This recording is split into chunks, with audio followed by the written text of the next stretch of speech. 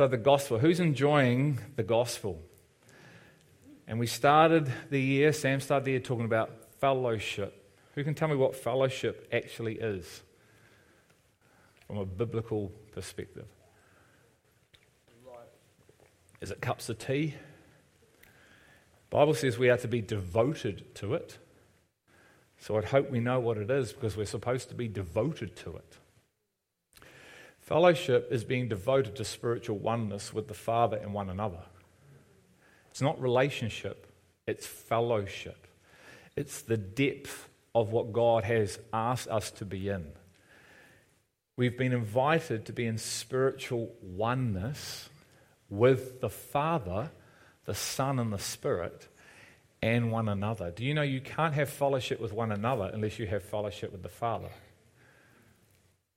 You can have relationship with one another, but you can't have fellowship with one another unless you know the Father, because it comes from the Father, which means we have to be in the Father to be one with one another. And that's the challenge, because the enemy knows that, and the enemy stands right at the gate of where fellowship is formed, and he fights.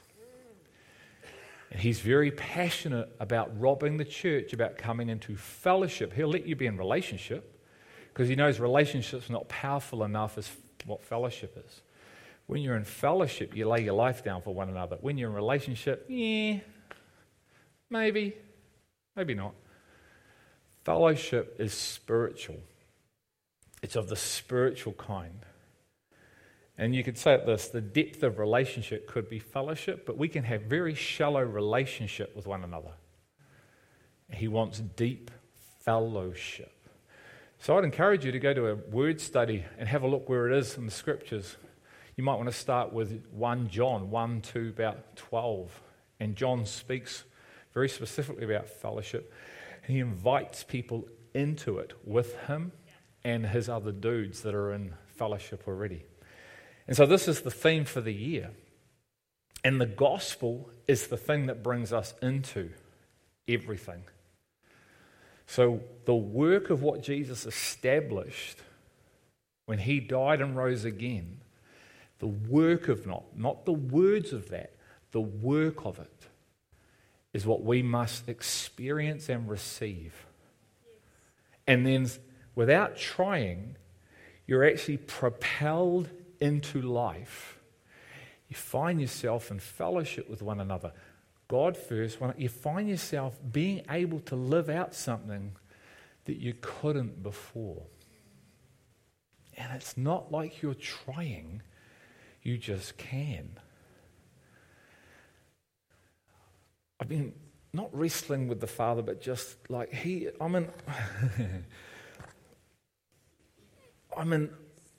what do you want to say today? Out of all the things, I feel like I open up the Word and it's like bang, bang, bang, bang, bang, bang, bang, bang, bang, bang, bang. I go, oh my goodness. It changes from Monday to Tuesday to Wednesday to Thursday to Friday. So even right now, I'm going, I know what you want to say, but what do you want to say? And how much of it do you want to say? Help me with my mouth that I don't overspeak, but I don't want to underspeak. And I want to give myself and the people the amount you want me to give, so then we can eat and not feel like we've eaten too much, but haven't eaten too less. Less is probably better because we want to come back for more, eh? Hey, why don't we all turn to 2 Corinthians 11? We'll start here and see how we go. 2 Corinthians 11 verses 3. I'm going to read from 3 to 6. Paul was very passionate, wasn't he? Paul started, and he was a man that had zeal, but it wasn't in accordance to knowledge. And that got him in trouble. And when we have zeal, but not in accordance to true knowledge, that gets us in trouble. You can have passion, but it has to be connected to knowledge, meaning the knowledge of Jesus Christ, not about Jesus Christ. If we only have a knowledge about and we're very passionate, then we can run the wrong way. You can even be running the right way, but actually in the way in which things are outworking, it's the wrong way. And so you never receive what he has for you, because although you're passionate And although you want to go and do stuff, it's not in accordance with true revealed knowledge, and it's in accordance to your own intellectualized version of his scriptures. That was the position the Pharisees found themselves in. Paul found himself in the same position as Saul. That's why he's the man that wrote it. Because he knew himself. He says, the Israelites, my people, have a zeal for God, but not in accordance to knowledge. You know who he's really writing about? Himself. But then he had this encounter with a person.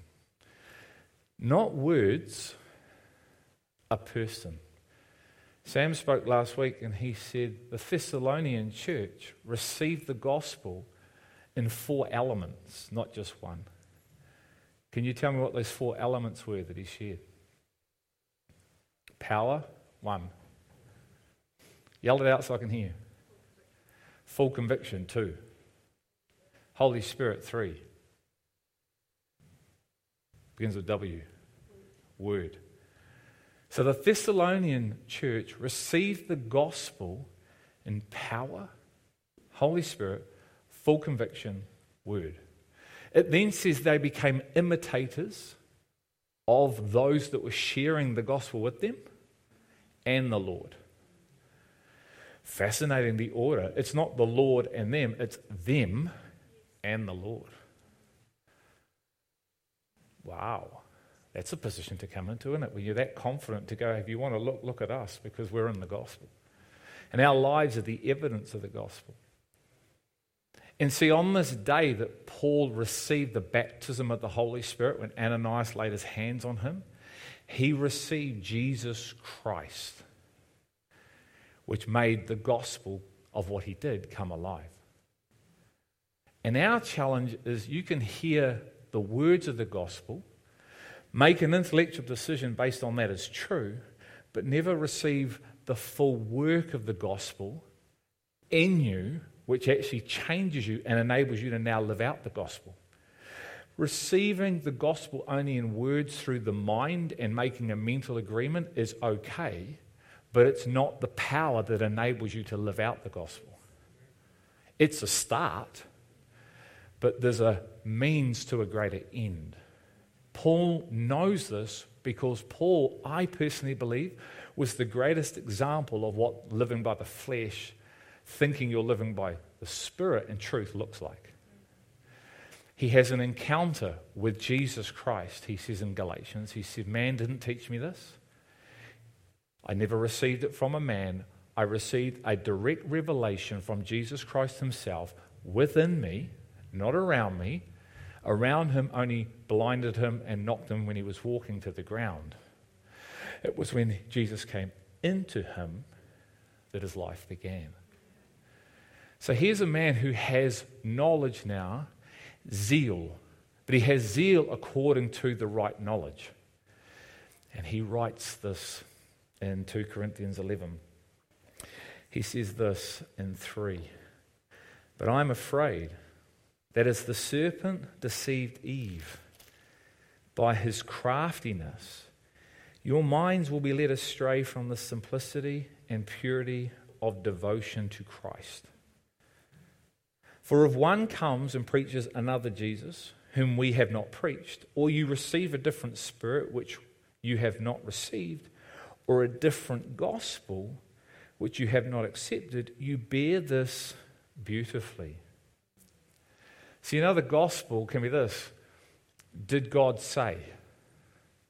Right back in the garden, Satan tries to give Eve another gospel, another conclusion. It's already written, isn't it? Everything in God is written. Jesus was speaking from what was already established and written. He was never making anything up in the moment. He's always quoting the law and the prophets and the Psalms. So he is speaking from what is already written. Who is the author of what was written? Jesus himself is the author and the perfecter of his faith. So Jesus, who wrote the entire book, is speaking from what he's already written. That's profound. Which means we need to know what's written. If we don't know what's written, then we might receive another gospel. Sounds like the gospel, but it's not the fulfillment of the gospel. Could be another spirit. Because see, it's another Jesus. It's not Buddha, Allah. It's not another religion. It's another Jesus. So it's close but not quite. And the way you receive is also part of this as well, because you can be deceived in the way.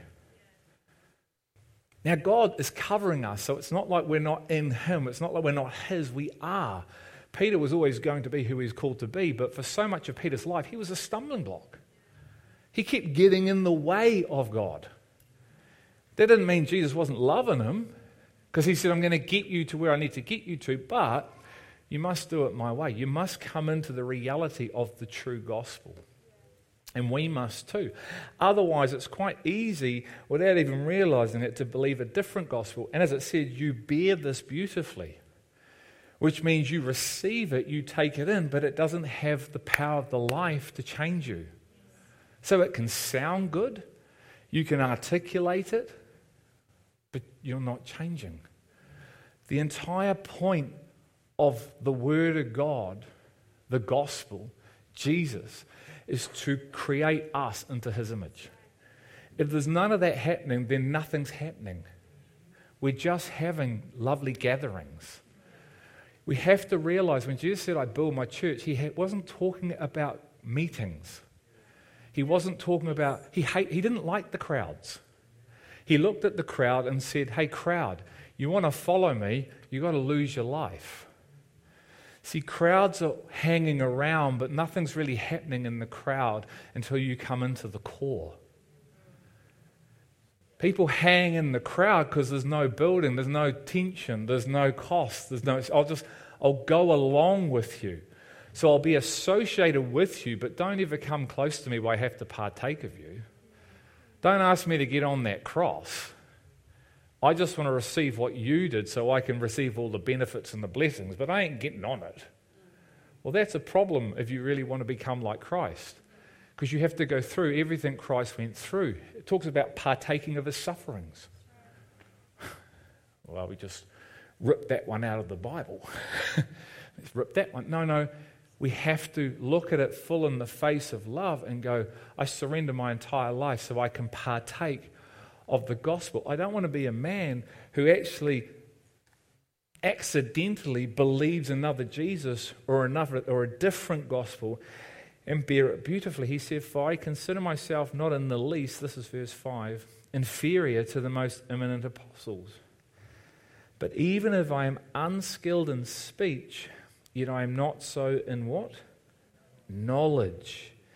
In fact, in every way we have made this evident to you in all things. So Paul's going, my life is the evidence of being in knowledge. And we're going to look at, so come with me to 1 Corinthians now. We're going to look at something of what the man said. And hopefully this will give you maybe greater context to now the enormity of what he's saying here in 1 Corinthians. 1 Corinthians 1:17. See, just before this, he's talking to the Corinthians about all this division. When we're not in the true gospel, there will always be division.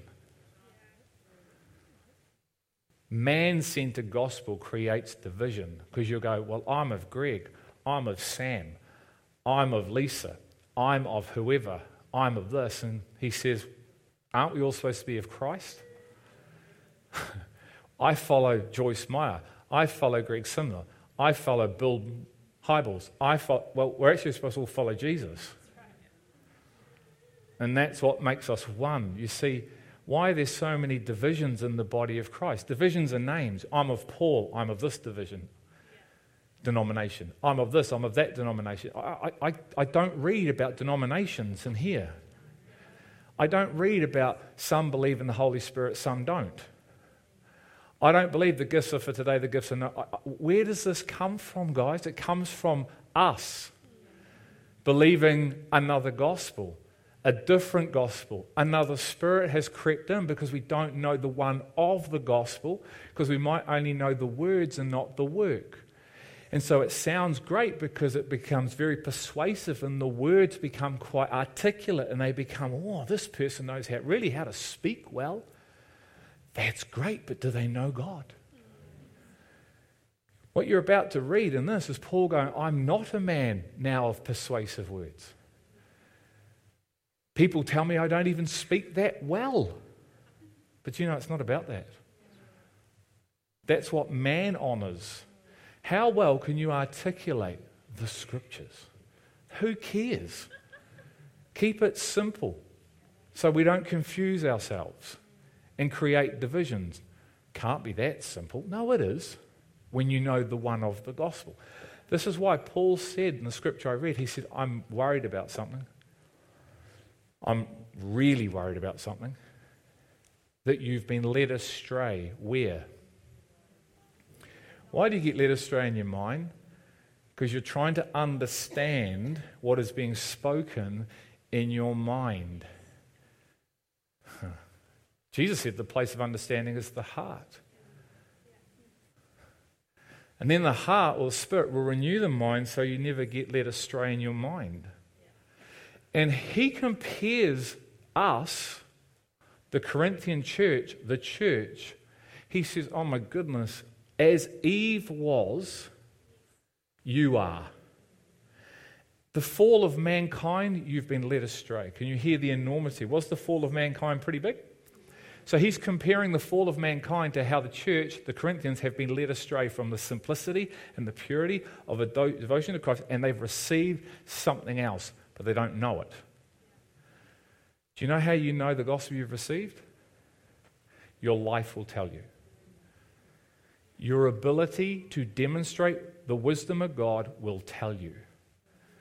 Wisdom is vindicated by her children. Wisdom is vindicated by her deed. If you're a child of wisdom, who is wisdom? Christ. Then you're able to live like Christ. Not straight away, but over time, because you're partaking of Christ, the gospel, who is the wisdom of God, and he's in you. So if you're a partaker of Christ through revelation, you're able to live out wisdom. Wisdom goes from being an intellectual knowledge to an ability to live like Christ lived. And Paul is saying, oh my goodness, this Corinthian church have missed it. They've actually bought into something else. It sounds very persuasive. They're not even listening to me because they're waiting for someone to come with this nice, articulate, persuasive, it tickles the flesh, tickles the intellect. Let me tell you about this and let me tell you about that. And some of that stuff may be fine. But is it power to transform? I'm not saying people who are in wisdom, live wisdom, can't extrapolate. Is that a word? Yeah, Sam went, I don't know. Sounds good. There you go. I'm not a man of persuasive words, but I'm a man of knowledge.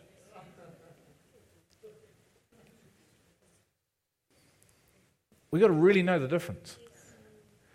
Our flesh is geared up for the flash. The eyes of our flesh, look at the glitter, look at the glam, look at the polishness, look at it all. I'm not saying that we don't do things well. But you have to be able to discern between what's him and what looks like him. And if you can't, guys, you're going to get in trouble, and you too might be led astray from the simplicity and the purity of the life that's in Jesus Christ. Why do you think Jesus says, come to me and learn from me? I am the gospel. I am the demonstration of the gospel. And Paul knows this. And so then in 1 Corinthians 1:17, he says, for Christ did not send me to baptize, but to preach the gospel, not in cleverness of speech, so that the cross of Christ would not be made void.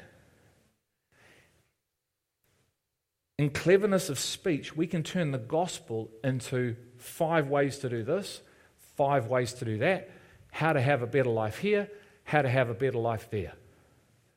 we can make it about a modified life. It's about modifying the life you've got.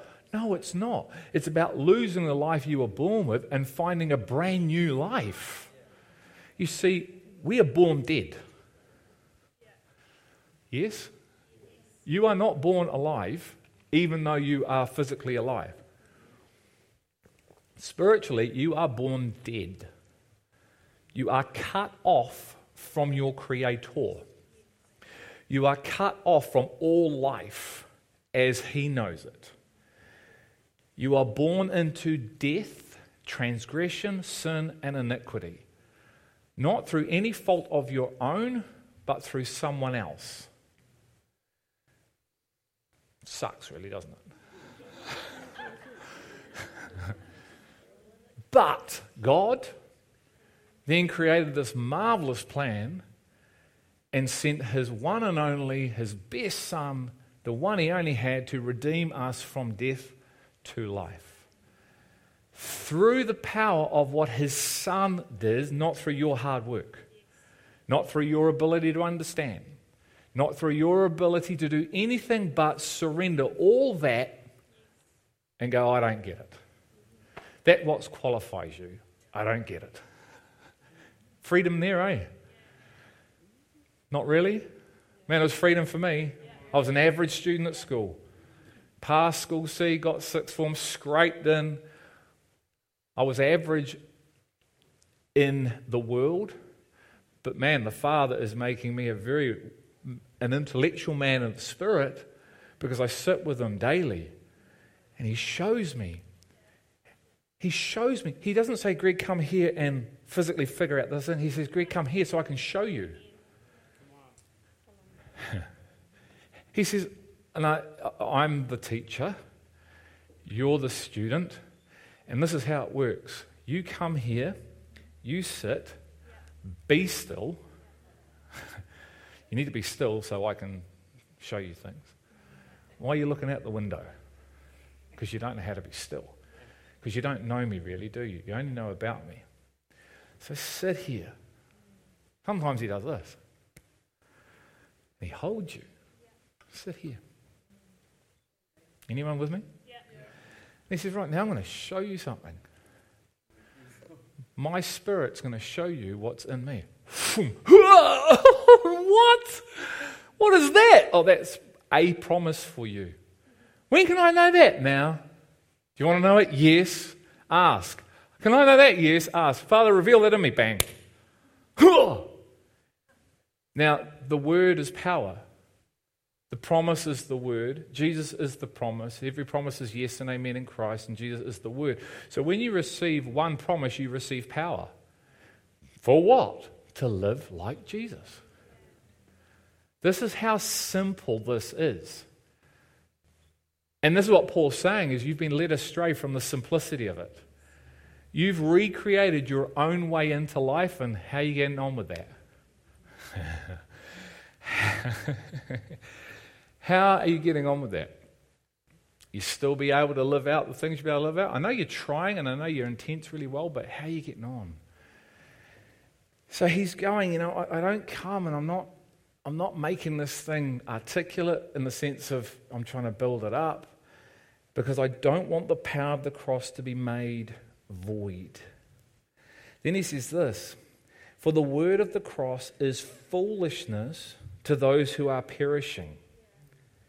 But to us who are being saved, it is the power of God. This whole message of loss is a message of power. It sounds foolish, but it's wisdom. That's why non-Christians, until the Father draws them and does a work, you guys, look, as someone who was not brought up in any of this, I used to think Christians were weird. They wore socks, sandals, and cardies with shorts and sang funny songs and gathered in a building, and it was all weird and wacky. Then you become one. without the socks, shorts and sandals. That was Paul. He allows you to keep a measure of your dignity. No, he doesn't. That's right. It ruins you. And all of a sudden now you're joining in with the crazy people. Why? Not because you chose it. I would not have chosen to be here. I was not going to choose to enter in with the wacky people. Someone chooses you. You receive something greater than you that actually just propels you to the place.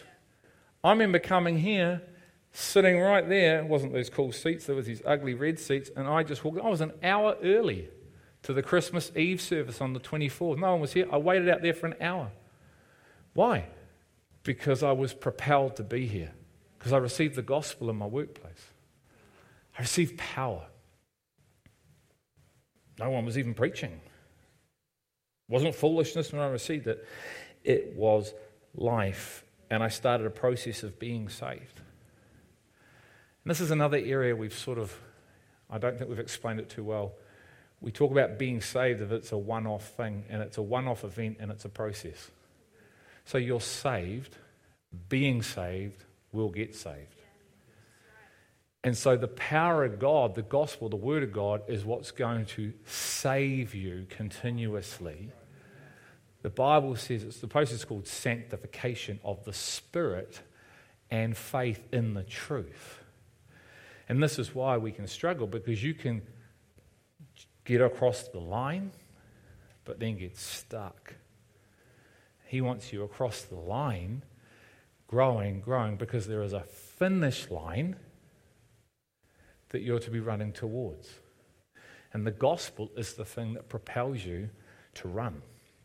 For it is written, this is 19, I will destroy the wisdom of the wise, and the cleverness of the clever I will set aside. Where is the man? Where is the scribe? Where is the debater of this age? Has not God made foolish the wisdom of the world?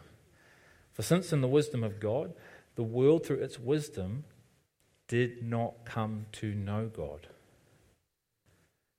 God was well pleased through the foolishness of the message preached to save those who understand.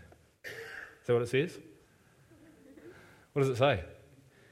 Believe. You see, this is what we do. We try to understand in our head what's being preached. He says, no, you've got to believe what's being preached. Then understanding comes. To try and understand in your mind what's being spoken is foolishness. That's wisdom of the world. To believe in your spirit what is being said is wisdom of the kingdom of God. Our natural order is to connect here first. That's not to be the first. The first is here. Because we're not talking English language. I'm not describing to you today something that's earthy. I'm using an English language, but really I'm using a heavenly language to describe a reality that I've come into. And you need to be able to discern what I'm really saying, not what I'm saying in English language. And so that's our problem, see, because we always, until we've been apprehended and arrested and broken of this mindset, you will always live by it. And that doesn't bring you into life. That will fill you with intellectual knowledge, which is not necessarily wrong, but it won't enable you, it doesn't have power to enable you to live like Christ. So when Jesus says, go love your enemy like me, I had other plans. They weren't loving them. No, it looked quite different to that. That's right.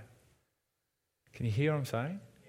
So Paul knows all this stuff, and he's saying the gospel is the power that saves you completely.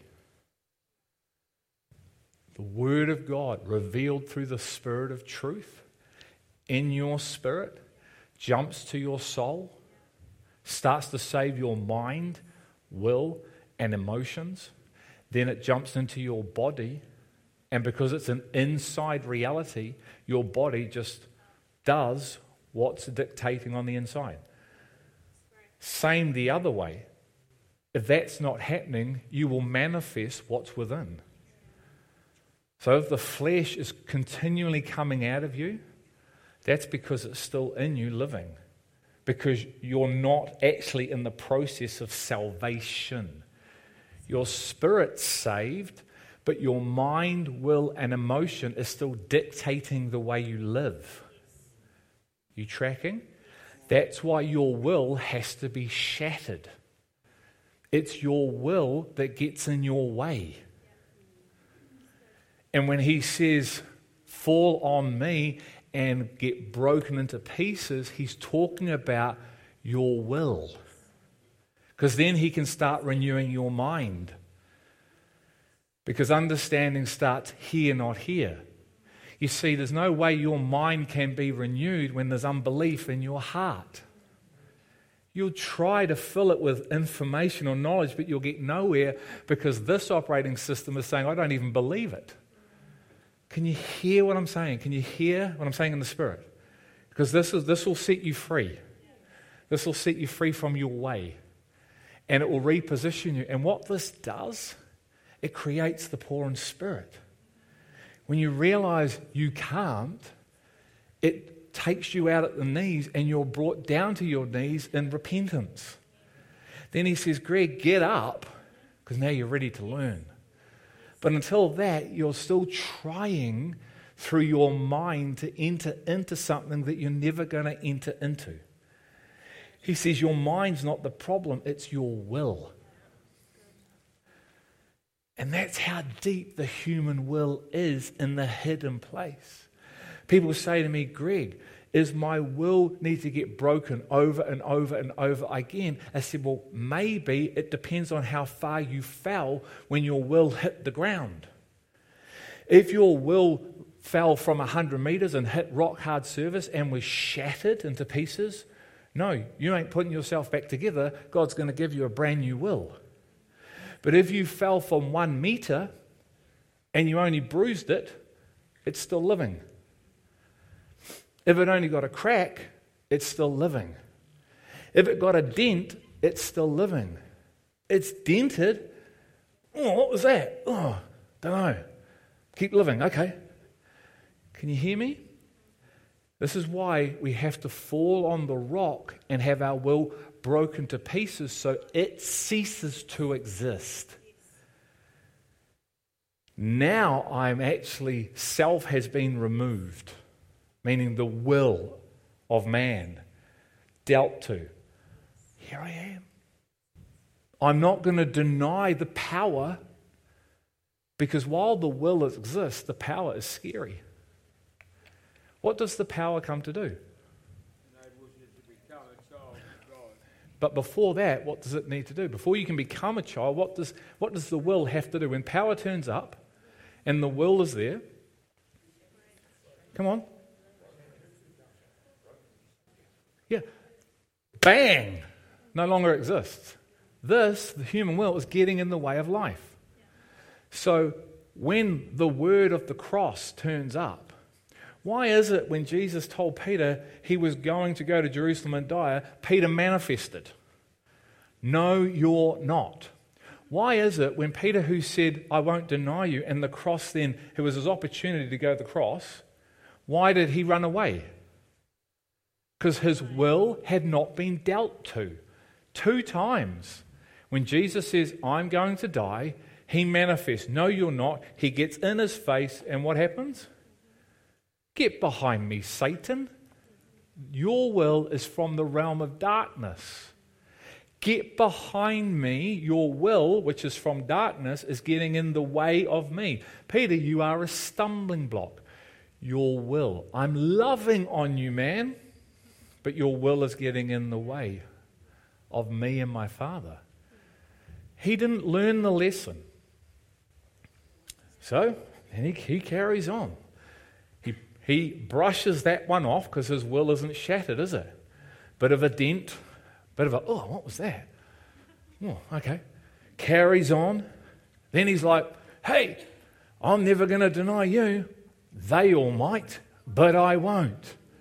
Right? His will's still living because it only got a dent back there. So then he has the opportunity. He's confronted with the losing of his own life, literally. Tracking? And what does he do? Don't know the guy. Don't know the guy. He denies the power. He denies the giving of his life. So he maintains a form of godliness, like 2 Timothy 3:7 says, but he's not in godliness because his will hasn't yet been smashed on the cross, but it will be. Because Jesus understands the will of man. Why do you think he's so patient? He has to be. He was patient with me 29 years, but really from 19 to 29 because I had 5 supernatural encounters with God. And yet my will said, thank you, I'll receive it, now I'm going to live for me. See, I didn't have the power to live out what I said I would. He wanted to put the power in me, but I didn't have it because I denied the power. Jesus Christ is the power of God. He's the wisdom. I denied it, never realizing on one aspect what I was doing. You and I can do exactly the same thing and never realize we do it. And what we do is we justify and rationalize what we're hearing away because your flesh, your will, knows the cross is coming for it. It's like, hey, time to leave. Or you're actually not even hearing it. So it's going straight over your head and you're missing the word, the seed that's going to do a work. Now, if you have been transitioned through that and your will has been shattered, now you're the soil waiting for the seed. Parable of the sower. He says if you don't know the parable of the sower, you'll know none of the kingdom mysteries. But there's only one environment that produces life, isn't it? When the seed is spoken. There are 3 that nothing happens to apart from choking, get excited. And the second one gets all excited for a little while, doesn't it? But why does it end up falling away? Who can tell me? It has no firm root. Who is the root still? Self, because that hasn't been rerouted. So it gets excited when it hears the message. It sounds amazing. This is good. But then when persecution comes because of the word, when you try to live out the seed and it's like, now I've got to live it out in my family. Now I've got to go choose God over my family. And the family get upset. Oh, I didn't think that was going to happen. When he says, come and share this with the people of God, and you go, they're not going to like that. And he goes, it doesn't matter. And then you share it and you get persecuted by the people of God because of the word. Didn't think that was going to happen. Well, you need to read the scriptures because that's what happened to the son. And he said it will happen to anyone that actually comes after me who's of spirit. So get over it because it's all part of actually walking with me. That's right. But love on people because love's covering. Because people don't know what they do because they don't know who they are because they don't know me. So love and cover and be patient like you've been patient because you've received the gospel, you've received the word, your will got dealt to. Now live this life out of true wisdom. So people can see something that's truly heavenly and not earthly. Wow, this is an invitation. This is real. Yes. But while you keep resisting, rejecting, denying, deflecting the word of God, which is the power unto your salvation to change your mind, smash your will, and no longer have you from emotion. Emotions are real. Feelings are good. You just don't live by them. I love what I think it was David said. Maybe Rhonda, and she said, they make lousy leaders. Feelings make lousy leaders. They say yes today in the morning, no by mid-morning, possibly by the afternoon, and by night they're like, out of here, Jack. Because it's all based on what's happening externally rather than the internal speaking to the external. And so the root must get rerouted. The tap root's got to come out of you called your will. It has to fall on the cornerstone and be smashed in two pieces. So don't run when the word comes to do the work, because there's no loss, it's life. And Jesus is covering us all because we're all in it together. And those who have gone through the process stay. They don't leave. Did Jesus leave, or did he stay? And was he crucified for love? So the evidence of being in what I'm talking about is you never run away from anyone. You run to. To run away is the evidence of not being in something, because it's anti-Christ. Outside of a word that you know, that you know, that you know, that you know, that you know, and on every month that's in Sunday, you know that you know, would you ever leave? If the pattern, the example is come from perfection to hell on earth, stay and be persecuted physically, spiritually, all that stuff, because you're already dead, then that is the example for the church. Because I want to be like him. I want to be like my master. Do you? Yes. Which means I need the true gospel. I need the power of the gospel. Not in my ability to understand, in his ability to fill me that I can believe. Not mentally agree, be fully convinced. They receive the gospel through full conviction, power, Holy Spirit, the Word. Then I'm able to live in this wisdom that people think is foolish. Jews, they look for signs. Greeks, they search for wisdom. But we preach this crazy message called Christ, Christ crucified. It's a stumbling block to some. It's foolishness to others. But to those who are called, are you a called one? Yeah. Then this is for you. If you're not a called one, then don't worry about anything I've said. Ignore it. But if you are a called one, then this is for you. So all those who are called, both Jews and Greeks, Christ, the power of God and the wisdom of God. Because the foolishness of God is wiser than men, and the weakness of God is stronger than men. It's powerful, eh? So I want to leave you with this. Is your faith anchored to the wisdom of man or the power of God? Is your faith, which is your full conviction, your assurance of what you hope for and your seeing, which may just be God at this stage, but remember there's a whole lot of things contained in God. Every promise is yes and amen. Every inheritance is yes and amen. So there is a wellspring of life in the Christ.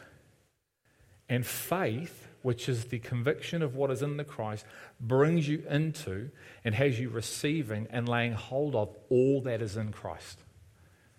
The full inheritance today now. Not when you get there, but today now.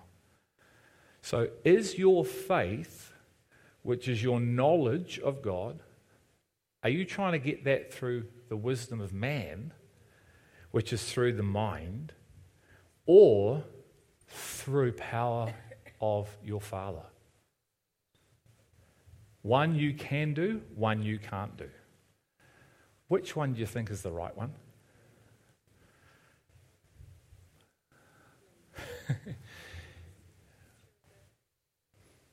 And the right one brings you to your knees.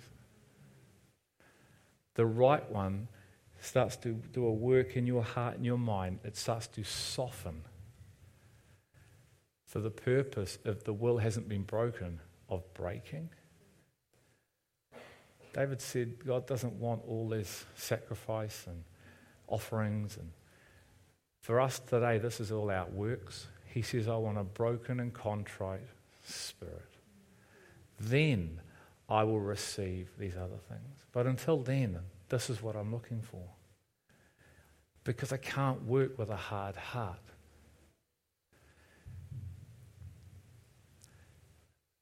The soil and the seed is all he needs.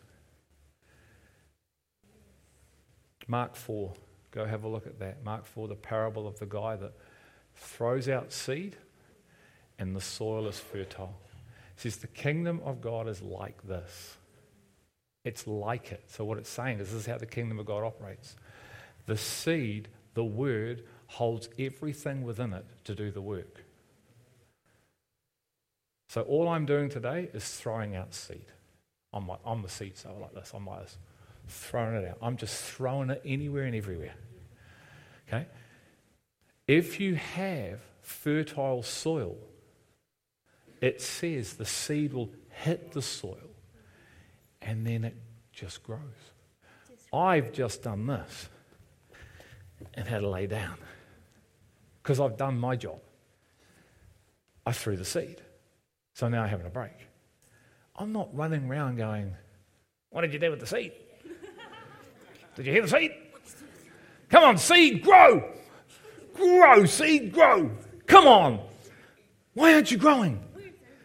No, I'm sleeping. Because God builds the church. But the key is the soil.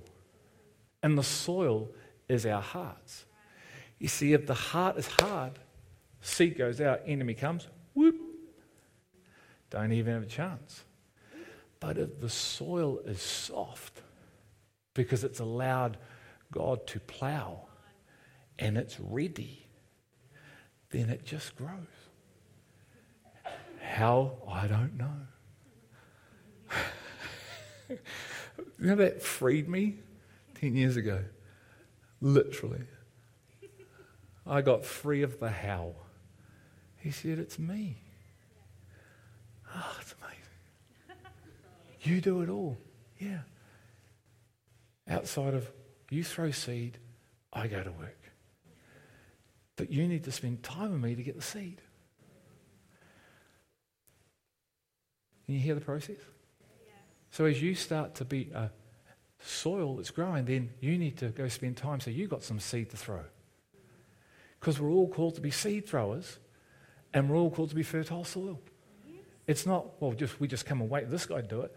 No, we're all disciples who are seed throwers, but we don't then try and make it grow. Yeah. That's why you've got to move with the Spirit. Because the Spirit's not moving on people. Well, but if he says leads, go. So I hope that's helped. I encourage you to marinate in it more. And if you have any questions, we'd love to chat. But outside of that, Father, we thank you. We thank you for your life. We thank you for the simplicity that's in your life. We thank you we can come to know you through the power of the Holy Spirit. We thank you that you have sent the Holy Spirit that we would know you.